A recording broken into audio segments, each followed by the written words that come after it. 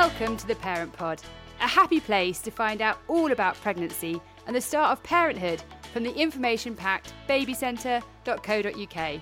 Hello, I'm Lucy. And I'm Claire, and we're here with a podcast for every week of your pregnancy, full of really useful takeaway information. Candid admissions from our own experiences, having both had 2 children. And top advice from experts. We won't leave you holding the baby either. This podcast series takes you right up to when your new baby is 12 weeks old.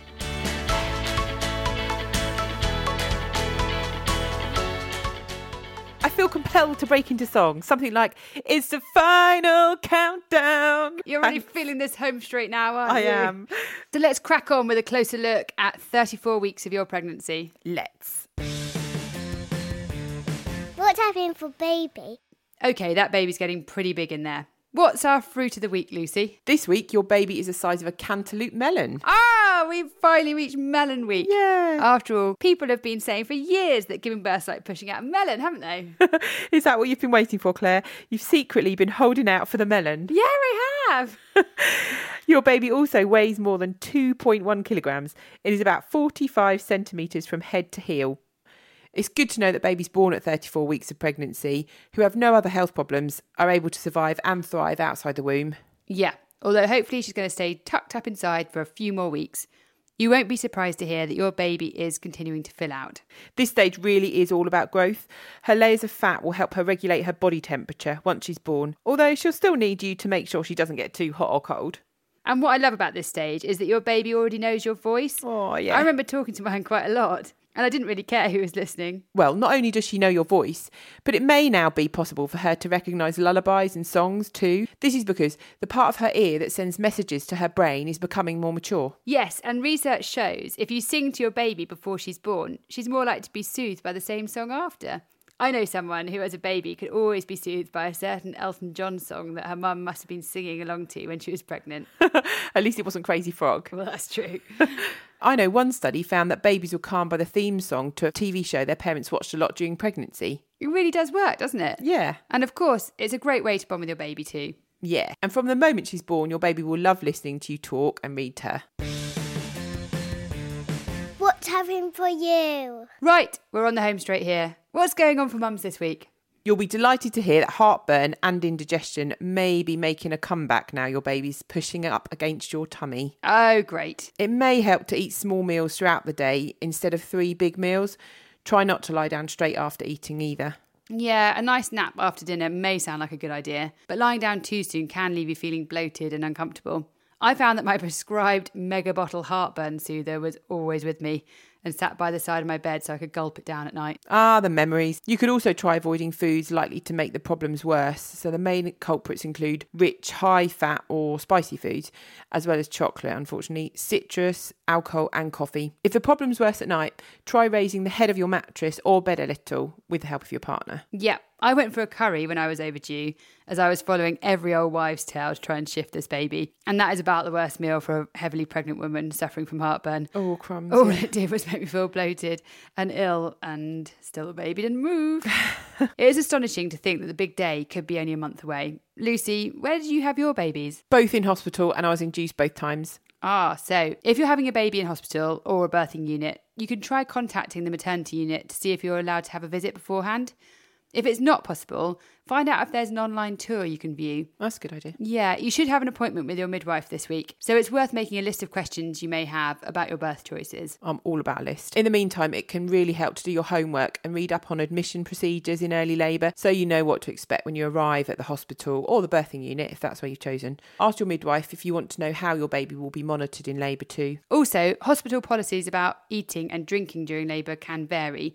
So that's another one to check with your midwife so you know what to expect in advance. Yeah, definitely. I took in a lot of snacks with me and really pleased I did. Lucy, I have a few friends with twins. Is anything different for them? Yeah, I know we've talked about this before. If you're having twins, then we've got a special labour and birth guide just for you. Plus, you can pick up some tips on caring for twins once they're born and find out if it's safe for twins to sleep in the same cot.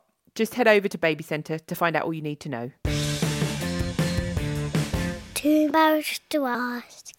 OK, it's that time again where we ask those questions we never thought we'd ask so you don't have to. Lucy, what are we too embarrassed to ask this week? This week we're asking, what is perineal massage and should I be doing it? I know I'm going to regret asking, but just remind me exactly what that is. Claire, if you didn't know, the perineum is the area between a woman's vagina and the bottom.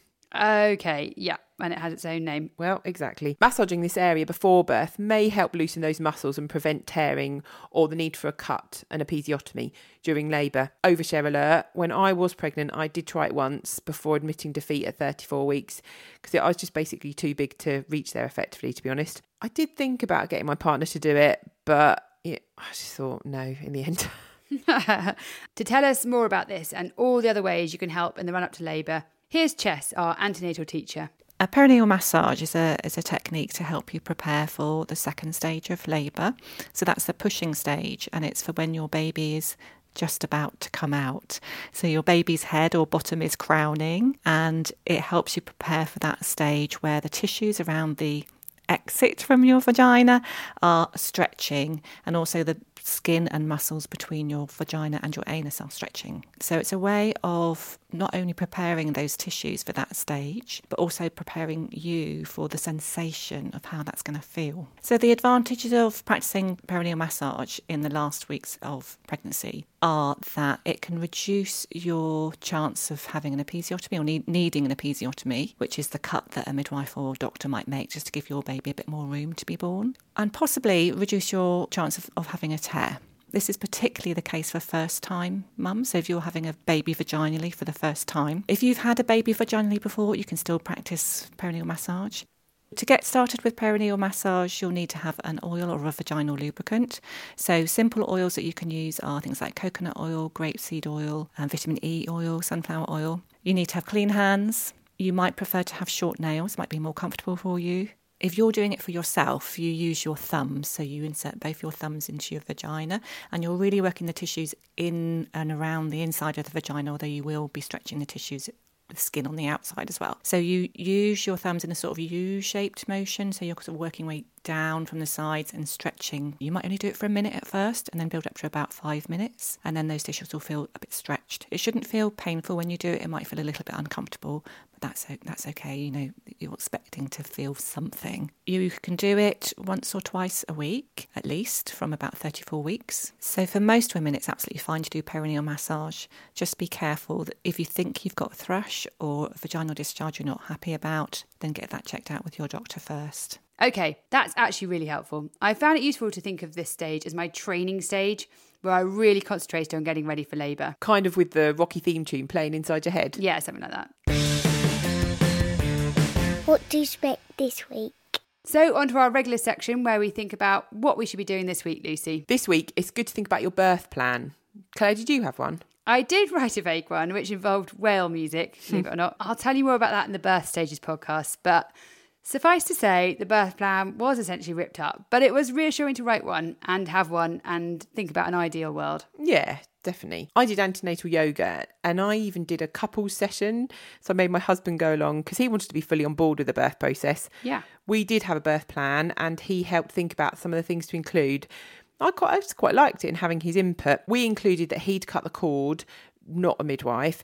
And also I added in that I wanted to have relaxing music played in the birth room throughout the whole thing. Perhaps a good question to ask yourself is whether you would feel more empowered knowing you have one. Yes, if you do make a birth plan, then make sure you tell your midwife, especially if there are set things in there. And it's good to print out copies and add them to your notes. Yeah, this can be a good moment for dads or whoever's supporting the woman in labour to make sure everyone knows about the birth plan and that hospital staff are reminded of it when labour starts. If you've spoken about it beforehand, then hopefully your partner will really understand what's important to you and help to convey that to your midwife and other medical staff. OK, that rounds things up for another week. Not long to go now. As always, please remember the podcasts don't replace medical advice and you should always speak to your own doctor or midwife if you have any concerns. We hope you stay well, stay healthy, and we'll see you next time for 35 weeks. Bye. Bye-bye.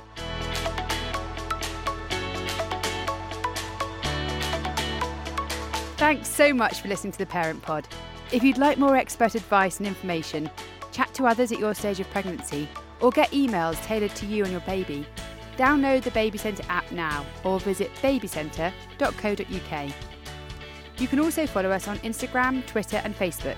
Just search for Baby Centre UK. All the info we cover in each episode is linked in our show notes. If you loved our podcast and found it useful, please rate and review The Parent Pod wherever you listen to your podcasts. And don't forget to share it with your partner and friends.